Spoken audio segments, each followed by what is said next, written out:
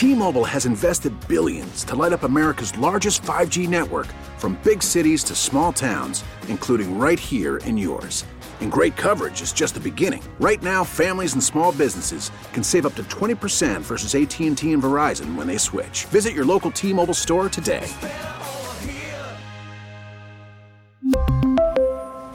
Plan savings with 3 lines of T-Mobile Essentials versus comparable available plans. Plan features and taxes and fees may vary. We get it. Attention spans just aren't what they used to be. Heads in social media and eyes on Netflix. But what do people do with their ears? Well, for one, they're listening to audio. Americans spend 4.4 hours with audio every day. Oh, and you want the proof? Well, you just sat through this ad that's now approaching 30 seconds. What could you say to a potential customer in 30 seconds? Let Odyssey put together a media plan tailor-made for your unique marketing needs. Advertise with Odyssey. Visit ads.odyssey.com.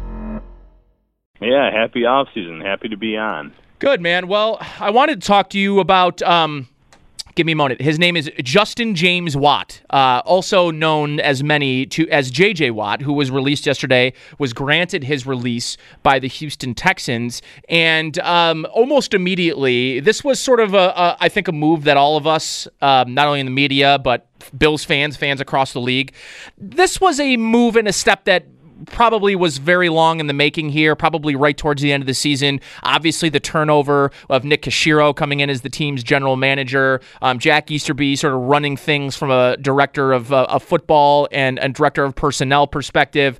This move always was sort of in the cards.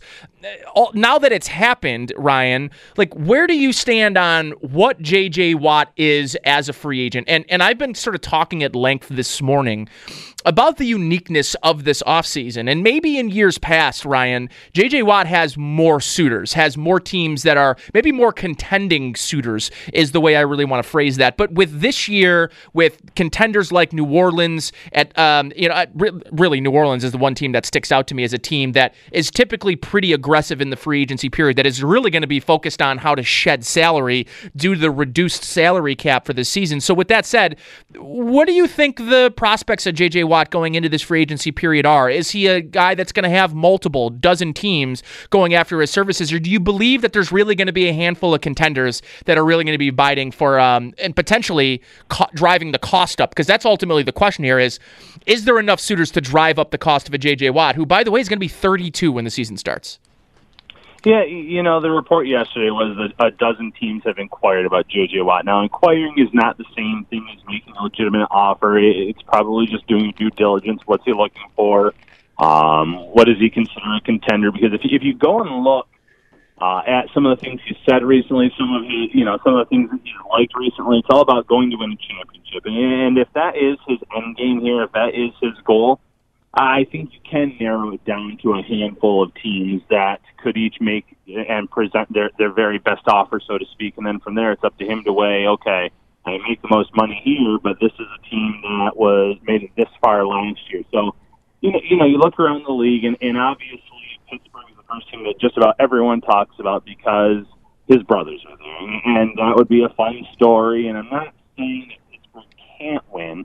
But they have some players that they're going to have to restructure, renegotiate some of their own players that they have to re-sign. And then are they truly going to be in the mix this year based on their division, Baltimore Ravens, and obviously you have the Cleveland Browns both making the playoffs this past season. You have the Cincinnati Bengals that they're still not a playoff contender right now, but they have Joe Burrow. They can add some more pieces. That's a competitive division. And then you have Ben Roethlisberger, who really faded at the end of the season. So if the Super Bowl is his end game, I'm not sure that's a good spot for him. Green Bay was one play away from making the Super Bowl. They got all the way down there. Obviously, going back to Wisconsin, I think, would be something really big on his list. So I think they're there. But besides those two teams, I think Buffalo is truly in the mix if they are interested in his services. He fits from a culture perspective. He fits from what they need. They talked about having to be able to get after the quarterback with their front four. And, if you look at the analytics behind his season, he did not have a great sack campaign, but he was still getting double-teamed, and he still had a very high pass rush win rate considering that. So I think that he would be a solid addition to this line. Now, if the Bills lose out on J.J. Watt, is all lost for their offseason? Absolutely absolutely not. There are some free agents out there that I think could bring just as much and possibly more to the team and maybe even save them some money. There's guys like Romeo Aquara, who had maybe one of the quietest 10-sack seasons of the year. 10 sacks, 18 quarterback hits, 3 forced fumbles, and he's only 25 years old. Spotrac says he's going to get about $10 million on the market. And then maybe my favorite, and I know the sack numbers aren't going to match up, is Carl Lawson. 5.5 sacks, but 32 quarterback hits last year in Cincinnati. And he's only projected to make about $8.8 million according to Spotrac. So, Watt name value, it's there. In terms of what he brings on and off the field, it is there. I think the Buffalo Bills are truly going to be in the mix for him when all is said and done. I think that they feel they are a few players away from being in the Super Bowl next year, and I think that he could close that gap. But at the end of the day, if he does not sign, there are other options out there. Before, in the other position group I wanted to talk to you about today, Ryan, is the offensive line, and we'll do that in a minute. But sticking with this defensive line, I guess part of what I want to ask you here, and maybe this isn't a fair question for this Bills defensive line as it currently stands, but doesn't it just feel like at 32 and the guys they have on this defensive line as it stands, with, in particular, the guys that are going to be here under contract, Jerry Hughes, Star Lotulelei, to name the two. I mean, both those guys are 32 and 33 respectively going into this next season. And I mean, those aren't young guys. And when you look at this Bills defensive line, part of the issue that I see with them maybe spending the necessary money to go and get a J.J. Watt, you're not getting him for 1 year. You're likely going to have to give the guy, I think, at baseline 2 years, potentially 3 years. And for me, Ryan, in order to do that, I think you're sacrificing the ability to bring in younger potential talent on this defensive line. And it's, for me, you're moving away. In order to get a J.J. Watt, you're likely going to have to cut, or at least at the very least, restructure a guy like Mario Addison, who is also 33 years old. Then you're looking at, okay, well, who else can you potentially cut to create some additional room on this defensive line? Is that Vernon Butler, who's still a younger guy, but making, I think, maybe a little bit more money than he's necessarily worth on the market? And then Quentin Jefferson is the other guy who I think offers you the most versatility on your defensive line. I don't really want to see a guy like Quentin Jefferson get cut. I'm more than comfortable restructuring. But ultimately, at the end of the day here, Ryan, what does J.J. Watt really bring to this team if, to do so, you have to get rid of a guy like Mario Addison and Vernon Butler? And do you still have the flexibility to continue adding to that defensive line if you bring J.J. Watt? Because I don't think J.J. Watt alone is going to fix the problems that exist on that defensive line. No, I agree with that completely. I think you'd have to address it further in the draft because you do need to get younger. In terms of what he can bring, you have to hope that he can bring along A.J. Epineza, help him develop him in his career, maybe help him develop some of those players that are, still young developing. A guy like a Daryl Jensen that could still stick around in this roster. I know Mike Love's been on this practice squad for a few years now. You're hoping that he can help develop that next generation, but if there's still questions about those younger guys after A.J. Epineza, I think Epineza flashed as a rookie. I still think there's a high amount of upside there, and we've only seen bits and pieces of what he can do. You're right. It throws the future into question because then you're investing money in Watt. You have money invested in Hughes. You have money invested in Star Lotulelei, and obviously the 2021 season that rolls over from this past season when he opted out. So it does give you some pause there because, like you said, you want to make sure this team is healthy financially, but also trending in the right direction age-wise. And that's why I mentioned guys like Romeo Aquara, Carl Lawson, who might bring you just as much as Watt at this point in his career and are significantly younger. So those are the options you have to weigh. I think the Bills will do their due diligence, but they're going to have to be set at a price point that they're comfortable saying, if we bring you in for 2 years, I would be hesitant to do a 3-year deal personally. But if you can get them in for 2 years and you're comfortable with that rate, so be it. Because then at the end of the day, he comes off the books sooner rather than later.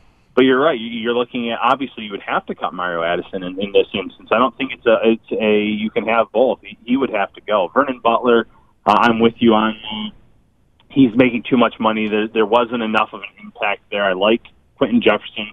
But, you could even weigh that option. But at the same time, I think that a second offseason for Jefferson in the system, having a full offseason, would help him out significantly. So I'm not ready to move on from him But there's other cost-cutting moves you can make in other positions. You can get rid of Lee Smith's contract, and that saves a couple $1 million, and he's pondering retirement, so I wouldn't be shocked if that's the route they go. Tyler Matakevich, I think that he performed well, but there's about $3 million you could shed there. So they can maneuver, they can restructure contracts. Money can be created. If there's anything, the team that you mentioned earlier, if there's anything that we learned from a team like the New Orleans Saints is I feel like they've been pressed against the cap for the last decade, and yet every year they're making a big free agent signing and kicking the can. Now, obviously, that's caught up to them, and they can't kick it any further, in my opinion, this offseason. But you can manipulate the cap to a certain extent. And I think that's the most interesting part about this, is talking about next year's, the Bills' cap space as it currently stands sits at around almost $100 million, and that's at the current cap space, or the current cap ceiling at $180 million. And I think we probably, if you and I know I agree with this, and I'm sure you probably agree, 2022's salary cap ceiling is likely going to be closer to $200 million than it is going to be to the $180 that the league is ultimately going to settle on for the 2021 season. So knowing that, how much do you think Brandon Beane is willing to dip his toe into next year's salary cap in order to maybe front load or should I say maybe cash load some of these potential free agents that they're going after this year? And to sort of, if that's question 1A, 1B would be how. Maybe this is a more of a broader question for you, Ryan. I think we both agree the offense and defensive line are the two units on this team that need the most overhaul, and I think my argument is the offensive line probably needs the most overhaul from a depth and top of the roster perspective. I think the Bills, at least in terms of depth on the defensive line, I think they're fine depth-wise. It's the top of the guys, or it's the sort of the starters and the top of that room that needs a little bit of makeover, but which of these positions, offensive and defensive line, do you believe the Bills can go into free agency saying, we're going to take care of this unit because there's the most out there in terms of depth and top of roster guys, and we believe that we can go into the draft and take care of a lot of issues on the other side? Like, which of those units do you believe they go heavy in free agency to try to remake opposed to using the draft maybe? I think it would be defensive line in terms of going after them in free agency. I will say that we had Joe Marino on a recent show, and he did say that the edge rusher 3 or 4 to edge rusher 15 are all pretty similar, so you can get some guys in those mid rounds. But I don't know if you're going to necessarily get an impact player in those mid rounds at defensive end or even on the interior of that line. So I think in free agency is where you're going to find that pass rusher that has a track record, whether it's short term like Aguara, whether it's spending even more money on some of these other players that, you're talking $13, $14 million on average. I don't know if they're ready to go to that point with the cap salary, but Brandon Beane has been outstanding at the way he builds his contracts. So I could see that. I think offensive line, though, you could do during the draft. And actually in my most recent mock draft, for instance, I had them getting Notre Dame offensive tackle Liam Eichenberg. And it doesn't have to be Eichenberg, but I think this is the year that in round 1 or round 2, you need to attack the offensive tackle position because you have Deion Dawkins signed to a big long-term deal. So you want that other spot to be on a rookie contract. Yep. In an ideal world, someone that can start. I totally agree with you, Ryan. Totally agree with you. Offensive tackle. It could even be cornerback. And cornerback is not as much of a pressing need, but you have Trey White getting big money. So if there was ever a year to even look at the cornerback position, this might be the year. Mix them in with Dane Jackson, Levi Wallace. Buffalo has a history of signing a vet every offseason, whether you're talking Vontae Davis, E.J. Gaines, Kevin Johnson, Josh Norman. So they could even go that route. But I think this is the year that you attack offensive tackle. In terms of play, it doesn't line up, but I would not be shocked if the Bills cut Mitch Morse post-June 1st designation, and they re-sign Feliciano and give him a legitimate shot to play center. Now, is Feliciano an upgrade at center? No, he's not. And I don't know if we've seen enough snaps to even say that he would be as good. In that same realm as Morse. But I think there are legitimate concussion concerns in this front office about Mitch Morse. He lost his first season, off-season, leading up to the regular season in Buffalo with a concussion. He suffered a concussion this year, and not only did they keep him out, obviously, when he was in the protocol, they kept him out another game, and they said it was, we wanted to give him that extra week. Then they had the bye week. And that's fine. If that's what they want to say at the end of the day, that's fine. But I think they really wanted to see what they had in that offensive line because they were coming off of a strong performance running the ball against New England. They wanted to see, okay, can this offensive line get the job done without him? Not just this year, but long term. Yeah. Feliciano has already pretty much gone on record saying, I expect to be in Buffalo next year. Which, when you're a free agent, maybe that's not the best strategy to have, saying, I expect to be back. It's just a matter of time. But I think that's the move that they're going to make. They're going to save some money. They're going to cut Mitch Morse. They're going to have Feliciano in there. But if you don't want him at center, there's guys like Quinn Meinerz, Meinerz. I don't know if I'm pronouncing it right, but he made some money for himself at the Senior Bowl. I think he's still a mid-round pick, though. He has that guard center versatility. You have Ike Butker, who I thought performed well as the season went on. He's a restricted free agent. You bring him back. Say what you want about Cody Ford, but Brendan Bean pretty much gave him we expect this guy to be starting next year, and I don't expect him starting necessarily at right tackle. I don't see it. I think they see him as a guard. So you have Dawkins. You have Ford that you're pretty much committing to. You bring Feliciano back in the mix. You bring Butker back in the mix. Then you just have that other tackle spot. And you can sign a lower-tier free agent, someone as a placeholder, someone that can be your swing tackle. I don't want to throw any specific names out there, but you don't want to invest too much money in the guy, but someone that you're comfortable with in the situation that, okay, our guy in round one's not there, but we're going to draft someone in round two that we can draft, develop, and mold to be that starter, whether it's as a rookie or year two. But I just think that you can build the offensive line easier in this year's draft class than you can the defensive line. Ryan Talbot of New York Upstate joining me on the West Her Hotline talking about the Bills' offseason plans. Our first offseason episode here of Sports Talk Saturday, so we'll have plenty more of these as we move along the offseason. But, Ryan, for me, I loved your point about understanding how to sort of spread the percentage of cap that you're spending on one position. And I think this is easily the argument against Matt Milano, right? Is if you're the Bills, everybody agrees you're better with Matt Milano. I don't think anyone anyways is trying to make the argument that the Bills are somehow better with Matt Milano moving on. But I think ultimately what it comes down to is the other guy. It comes down to Tremaine Edmunds. He's 22 years old, and when he's likely going to re-sign that second contract, he's going to be 23 years old, which is 3.5 years younger than Matt Milano. And for me, that means something. And whether or not you think one or the other is better, I just think that you're not going to end up spending $10+ million on Matt Milano and then turn around a year later and give $10+ million to Tremaine Edmunds and tie up, 9-10% of your salary cap to a linebacker position. That I don't think that's smart cap allocation. And for you to point out the same thing at offensive tackle and then at guard as well, I think is a great way to sort of look at how you ultimately determine who and how these players get paid. And I'm a big Liam Eichenberg fan. Obviously, I'm a Notre Dame fan. I've sort of watched his career from his freshman year on.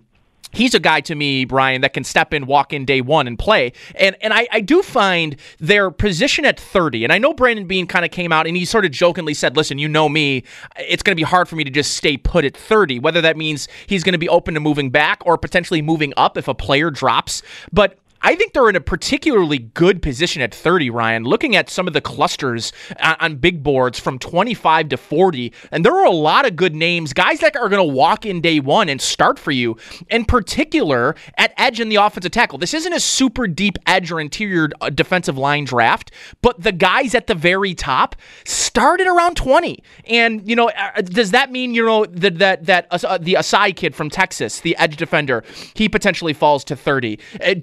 Does one of those Miami edge players, who I think are both really good potential developmental players, similar, but they win differently, the Rousseau kid from Miami, and then Jalen Phillips as well. Like, those guys are potential nice players at the edge that you could walk in day one and maybe count on it to be a starter. So at 30, Ryan, there's a lot of places they can go. I guess ultimately your offseason and over the next several weeks probably will indicate what the Bills end up doing at 30, because I think they're at a position where it's not like a draft the best available and it's very clear, Travis Etienne or one of these running backs are going to be the very clear running away best player at 30. Like, I think they're going to have a really good pick of the litter at a bunch of different positions. I agree with that completely, and I actually love that they're sitting at 30 because that's a sneaky spot for another team that's wants a quarterback to trade up to because you get the fifth-year option. And with the quarterback position, that's really important in today's day and age. So I think that Buffalo, when they're sitting there at 30, they're going to field some calls. There's going to be a quarterback or two maybe that are on the board that a team says, they might fall into our lap at pick 30, 35, 36, whatever the case may be.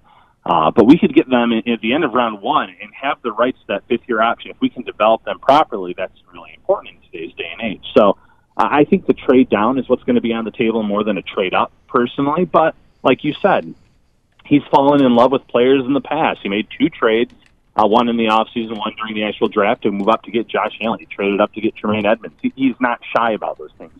But, yeah, he's going to sit there at 30 or whether they trade down, and you're going to look and say, okay, all things considered, we do want to go best player available, but if it's best player available and then our 1B is not only, our next best player available, but he's also at a need position, then you probably go with that second option a little bit if all things considered are close. And you mentioned Matt Milano.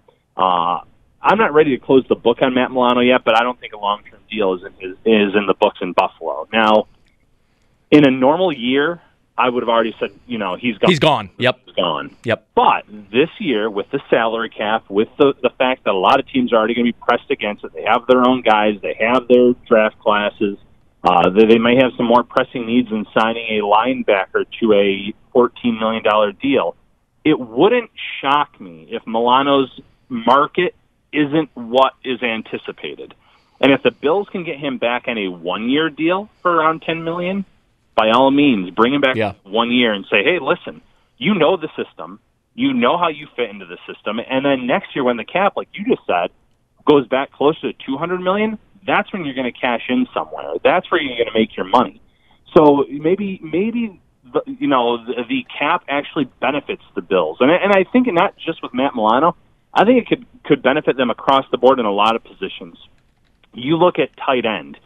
You look at the market there. There's going to be some big-name players that are going to get released that might be able to contribute in the short term. We mentioned Kyle Rudolph on the show a few weeks ago as Zach Ertz could get released. But then there could even be a limited market for some of these guys that are going to hit free agency. Gerald Everett, I would love in Buffalo. I think that he fits the mold. Me too, brother. That's my guy. Me and Greg Thompson. Greg's going to join us at 1 p.m., and I'm going to let him know that you're on my team. Listen, it's nothing against Jonnu Smith, but I have been a Gerald Everett truther for the better part of the last few months, and I'm ready to go all in on him. And I have this big piece coming out early. It was going to be this weekend, but with all the J.J. Watt talk, I'm pushing it to probably Monday. I have this whole layout of my ideal offseason, what I would do if I were the Bills. And Everett's my tight end number one, just because I think Jonnu's going to make a little bit too much. I think Everett's funny because he's a name that I followed too, but I thought he was older than what he Me too. Up his age. I said, oh, wait a minute. That really fits what I'm looking for then. And, Rudolph's not in the same tier as a Gerald Everett or Jonnu Smith, but for helping Dawson Knox get to where he needs to be, he could help in that regard. Not the same mold as a Gerald Everett. There's even, a Dan Arnold in Arizona. I was tracking him a little bit. I like his how he performed this year. Not the same tier, but if you're looking to add of that isn't going to cost as much, he is intriguing to me as well. But Gerald Everett's my go-to guy at that position, and I think maybe you could get him for a reasonable rate. So the way it's going to work out this year, teams are going to have to get creative in their contracts. But if there's one thing that Brandon Beane has shown, that's his forte. He can get guys signing underneath what you expected them to sign for, first and foremost, and then the way he builds the contracts. There's usually an out in them after 1 or 2 years where it's not going to hurt the Bills too much in terms of dead cap. So I'm really interested to see how this all plays out. All right, brother. Appreciate you. Appreciate the insight. You and me will be doing this far more often as the offseason, sort of barrels on. So looking forward to it, man. Keep up the great work, and we'll talk soon. All right. Thanks for having me on. Thanks, Ryan Talbot there in New York Upstate, joining us on the West Her Hotline. T-Mobile has invested billions to light up America's largest 5G network, from big cities to small towns, including right here in yours. And great coverage is just the beginning. Right now, families and small businesses can save up to 20% versus AT&T and Verizon when they switch. Visit your local T-Mobile store today.